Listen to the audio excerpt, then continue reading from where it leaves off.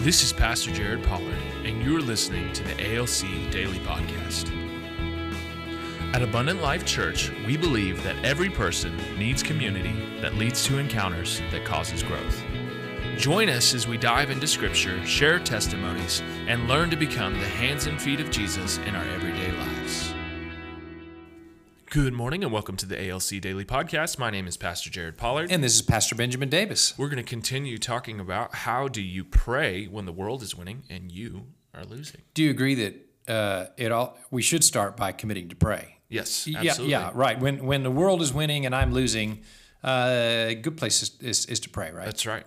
So yesterday we laid the foundation of that you really do need to have a lament before the Lord. Now, you don't want to spend your life in lamenting, but you do need to have a lament. What did we say? Like a third of the Psalms are laments, more maybe.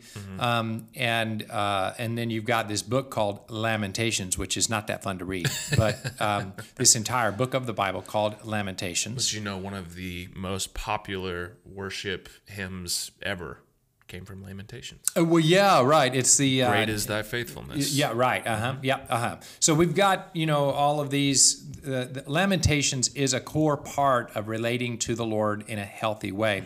So we do want to start with that. Now today we're going to move on how to build on that, because the goal is that when I'm done, I'm going to move from. First of all, I'm going to avoid becoming Eeyore, and then I'm going to move from I'm hurting, I'm suffering, I'm losing, and we established that, every time we lose, we experience trauma to some level. To, I'm a little child in Jesus, living the joyful, fun-loving life in the Lord again, right? That's where we're trying to get back to. Okay, so we're in Psalm 79, 5, and before we read this, have you ever prayed for patience? This was a big thing with the Baptists where I was raised. Yeah, I have. But then the popular teaching always was, don't pray for patience, so the Lord will give you an opportunity to practice it. Therefore, I have never prayed for patience. I have never said, Lord, give me patience. I've never.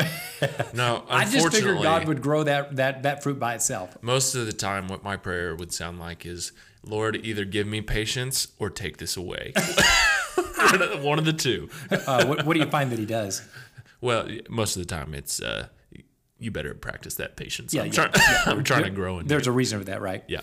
Okay, so in Psalm 79, 5, he says, "How long, O Lord?" So notice we're starting off with patience. How long, O Lord? So he's expressing this angst of God. The world is winning and I'm losing, and it's going on and on. How long, oh Lord? I know you can do something about this if you would just step in and do something about this. I mean, you know what I'm saying? So yeah. So then he says, will you be angry forever? Now there's a key thought process of Old Testament theology and New Testament theology. It has to do with that the forgiveness of sins. We'll get into that, but He's saying, my problem is that God is angry at the sins of his people. Will your jealousy burn like the fire? And he's getting into the judgment that we as a nation, and this is the nation of Israel after Babylon had conquered them, the judgment that we as a nation are under is because we have generational sin that has been practiced over and over again, and finally the Lord judged it. And Lord, how long will the judgment go on? We know this happened because your jealousy burned like a fire. The scripture says God is a jealous God. By the way, that transitions into the New Testament. This New Testament does say God is still like a jealous. He yearns jealously. The scripture, actually, it's James says, the Spirit whom he causes to dwell within us yearns jealously. That means that the Holy Spirit is very jealous for you to have a relationship with him that is loyal and faithful and not compromised and polluted by the world, really, was what he's there. So let's talk about this stage of overcoming whenever you're dealing with the world is winning and I'm losing. It's been my experience when I'm in the patience stage. Well, that's what we'll call this the patience stage. that God will start talking to us at this stage. Now, what we talked about yesterday, really, honestly, the Lord's not talking to you very much in that stage. More that is you screaming at God or yelling at God or lamenting before God or crying to God. It's you getting it out, okay? Now the Lord is going to start whispering to you because we're in the patience stage, the endurance stage. And the Bible's all over this. In James chapter 1, verse 2, it says, "Count it all joy, my brothers, when you meet various trials, various kinds of trials, for you know that the testing of your faith produces steadfastness or endurance or patience. And let the steadfastness have its effect, that you may be perfect and complete, lacking nothing." Basically the scripture is saying there is that you can't mature in Christ unless you go through some things that require endurance. Okay, and so he says, in this season, though, if you'll start asking God for wisdom, he'll give it to you. Yeah. So I'm going to just list a couple of kinds of words that God will speak to you in this stage of patience, where you're just in endurance. I just need to be enduring during this time. It is often things like praise the Lord. You need to turn on some praise and worship music and start praising and worshiping the Lord. It's often things like, hey, focus on simple obedience. Just obey my voice and just focus on obedience. It's focused on things like humble yourself. Don't speak anything you shouldn't speak. Just humble yourself here. In this, it's focused on simple things like focus on loving well. Focus on loving God well and loving people well. Very basic, fundamental things. Why do you think God takes us back to the basic, fundamental focuses, just the really simple things at this stage? I think, I hate to use the word testing, but I do think that he's testing us to see, are we going to be faithful? And that's really what it comes down to during those times. Are we going to be faithful? Is my relationship with God dependent on a certain thing happening or a certain outcome or a certain circumstance? And ultimately, what it comes down to for a lot of us, it is dependent on those things.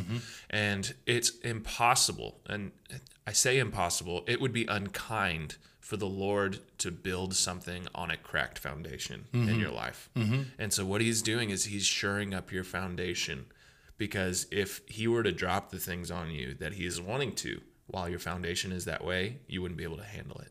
You wouldn't know what to do. Right. And so really, it sounds backwards, but it's an act of kindness. You know, I have found through my own life, it's not only an act of kindness from God's perspective, but it's also, think of the kindness of God that he's going to let you prove to yourself that when things aren't going well, you're still faithful to the Lord. Yeah. So it's not just you're proving it to God, but you're proving it to your... Right. Think of how kind and merciful that is, that the Lord is letting you prove something to yourself. That's right. That you're going to be faithful Right. and love the Lord no matter what. Absolutely. Right? Good times, bad times, right? Absolutely. Now, you can look at this from a couple of different vantage points. Whether you believe in, we call it the blueprint worldview or the warfare worldview. The blueprint worldview is going to emphasize God is 100% sovereign and in control over everything that happens. The warfare worldview is going to emphasize more that we are in a war zone and humans are casualties between demons, devils, and all things that God is doing. Kingdom of God versus the kingdom of darkness. Yes, right. Okay. Those are two main Christian worldviews that are kind of out there, and people are everywhere in between, right? Regardless, whether you believe that it's God's fault that this bad thing is happening and this good thing is not happening, or you believe it's the devil's fault that this good thing's not happening and this bad thing's happening, or whether you believe it's President Biden's fault that this... Sorry, I didn't mean to say it. Or even your own fault. Or even your own fault. Yeah.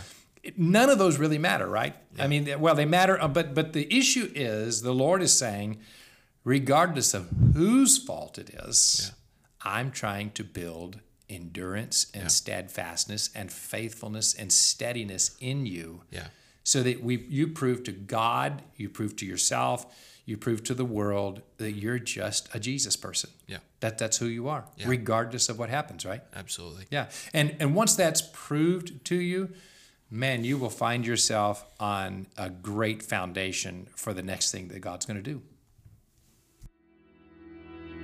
Thank you for joining us today. At Abundant Life Church, we believe that through community in small groups and encounters with Jesus, you will have growth. Visit abundant.us to learn more about ALC and how to join a small group. You can also join us on Sunday mornings at 9 a.m. in person or at 10:45 in person or on our YouTube with our live stream community.